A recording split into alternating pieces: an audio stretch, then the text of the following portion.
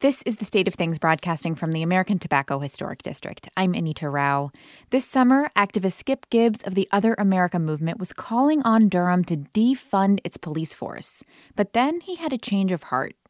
I literally just started saying, hey, man, we don't need to burn down the plantation. We need to buy the plantation. If we're all out here living harmonious communal lifestyles where everyone is truly important, then in essence, we'll defund the police because we don't need them. Now, Skip is in the process of building a self-sustaining community for Black people in rural Durham County that doesn't need the police. He hopes the community, named Brightwood, will become a thriving Black economic development zone. WUNC reporter Will Michaels visited Brightwood and talked with Skip Gibbs about the community. Hey, Will, welcome back. Hey, Anita. So tell us about what you saw when you visited Brightwood. Paint a picture of the space for us. Sure. It's about 4 acres of a heavily wooded area in eastern Durham County, the Oak Grove area of Durham County, if you're familiar with it. It has a bunch of gravel pathways that lead to and from things like mini greenhouses, a few yurts, some living space, a huge barn that's clearly been there for several years, maybe decades, that Skip Gibbs is trying to renovate, a well for potable water and a place for parking, and the beginnings of a bunch of different other things, like a market that could go inside the barn, a library, a livestock pen with chickens, a community garden.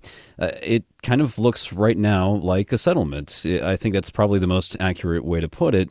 A place that Gibbs says he would like about 100 to 150 people, mostly Black, to live and work, and for a place for Black entrepreneurs to sell their goods and services and showcase them. So Skip Gibbs has a big vision for the space and what he wants it to become. But take us back to remind us about who he is and his journey as an activist. Just over the past year, you've been profiling him. You spoke with him back in June. And remind us what he was up to then, how he really got involved in trying to re-envision a different world for Black folks in Durham. Right. This has been a really interesting, kind of remarkable evolution of thinking, I suppose, if you want to put it that way, in Skip Gibbs' activism. When I spoke with him first in June, it was right after George Floyd was killed in Minneapolis. And of course, we all at WUNC were deployed out to these various different protests that were happening across the state. I started covering protests in Durham, and one of them was one being led by Skip Gibbs. It was noticeable, I think, in the fact that it was happening right in front of Durham Police Headquarters.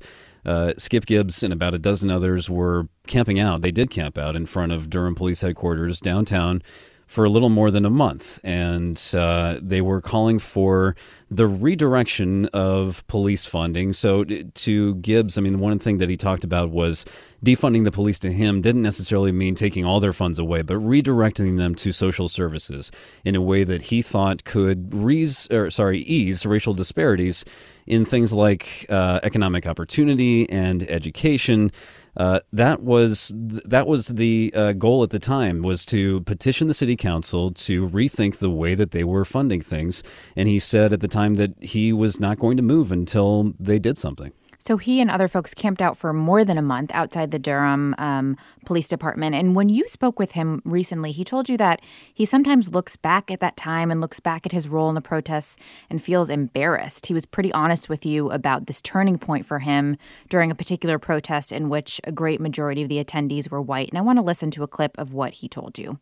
It was a way for these people to prove that they weren't racist. You know, it was a way for them to take some pictures and throw it on their social media and go, hey, Black people that I work with, I'm cool with you guys. Don't hate me. Don't be angry with me because I'm down with the brown. It made me feel like a puppet.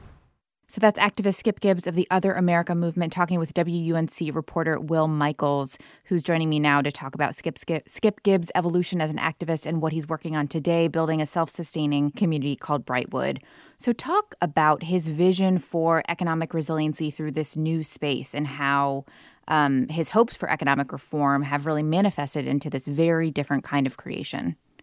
Yeah, and you're absolutely right. He was very honest about kind of that moment, and it was as he described it, sort of happening in real time. Just to sort of paint a quick picture, he's standing on top of a pedestal where the Confederate monument in downtown Durham once stood. If you remember, protesters brought that down in 2017.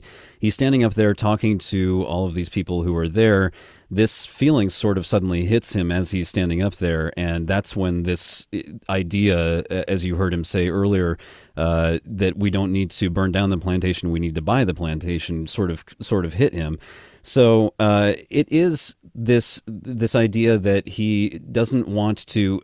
The other thing that on that point, the other thing that he told me was that he decided to leave that protest camp in downtown Durham in part because he started to realize that he did not believe that the city council or the mayor was actually going to do anything. He said, I'm not going to leave this space until they do something.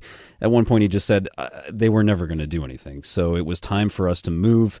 And so that's kind of what prompted him. That was the catalyst to actually get out to this rural area in Durham County and make it a permanent settlement, this self-sustaining community to live and work. And what kind of support does he have for Brightwood, financial and otherwise? Who is rallying around Skip Gibbs in this moment? So there was actually a computer engineering professor at Duke, Brian Stoner, and his wife. Brian Stoner was actually working just a few blocks away from the protests over the summer. He went down and saw one of them, started talking with Skip Gibbs about his vision, and said, well, look, I've got my wife and I have these 4 acres of land in Durham County. You take them and do what you will with them. And that's actually how it got started. So the support comes from Brian Stoner in the donating the land. But I think as far as it goes from there, Gibbs is trying to attract people to Brightwood by saying, look, if this is going to be a self-sustaining community, we are going to showcase Black people here by having things like farmers markets, by having regular visits out here so that he can actually share what his vision is in the hopes that it attracts more people. He did hold the first farmers market at Brightwood earlier this year, and you were there, and you spoke with Roy Graham, who started a cookie company with his brother, Christopher. They were both wearing face masks and talking to you from a distance about their experience at Brightwood. Let's listen. COVID kind of sat us down and made us want to execute things that we want to work on. We always knew we wanted to do a family business, to have something to pass on to our children. So what do you think about Brightwood? I love Brightwood. I love what it stands for. It's actually some of the things that we've actually talked about. Yes. And to be a part of group economics. Have your own thing for yourself. Just all about positivity, spreading love.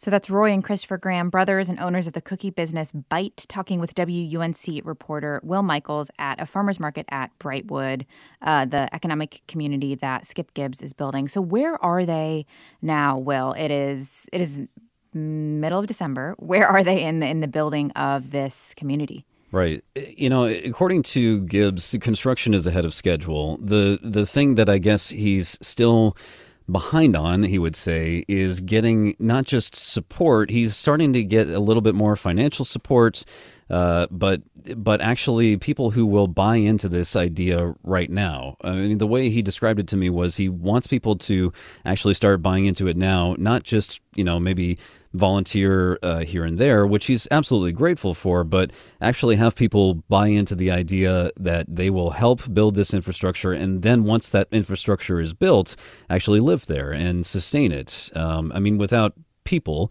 this community doesn't exist, right? So I think that's, the things are coming along. It has power, it has water, but it doesn't have things like central heating and air or an internet connection. I mean, things that people expect in modern day communities, right? So that's kind of where it is now. Of course, with the cold weather, it's harder to bring people out and actually share his vision, but he does intend to have more regular farmers markets once the weather gets better.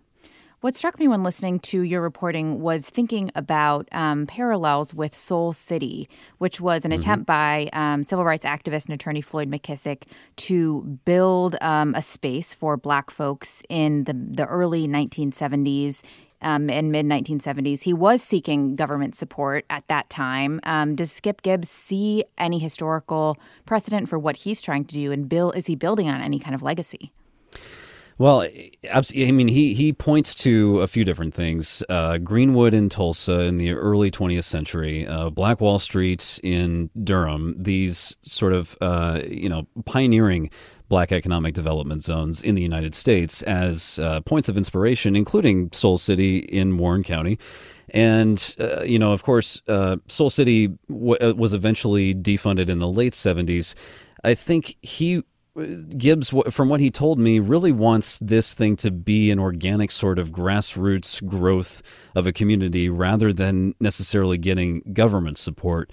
I think he's probably colored by his experience with the Durham City Council and Durham Mayor, members of whom spoke with Gibbs as he was protesting out there in downtown Durham this summer, but who, according to Gibbs, did not meet sort of the demands that he was setting forth, and therefore said, I'm just going to go at this myself. So far, the financial support in particular has just been from individual donations and matching donations from the landowners. So at this point, Skip Gibbs is the only person that is regularly spending the night there. But just in the 30 seconds I have left, I mean, are you going to keep following his reporting, and what are you watching for into the new year? Sure. Well, I think that piece of building the community is going to be something that I'll keep coming back and seeing how it evolves. I mean, I think what Gibbs is talking about when he says, I need people to buy in now, that I think is going to be key over the next several months to because he says this will get built no matter what. Construction will continue. I'll do it myself if I have to, he says, but I need more people to actually come out and make this a community. That's going to be the challenge, of course, is getting people to come out to the woods in rural Durham County, and for him to just say, here's what this can be. Here's the fellowship that we can create here. I've been talking with Will Michaels, WUNC reporter. You can find more of his reporting and watch a video that takes you into Brightwood. All of that at our website, stateofthings.org. Will, thanks so much. Thanks, Anita. North Carolina Public Radio is a broadcast service of the University of North Carolina at Chapel Hill. I'm Anita Rao.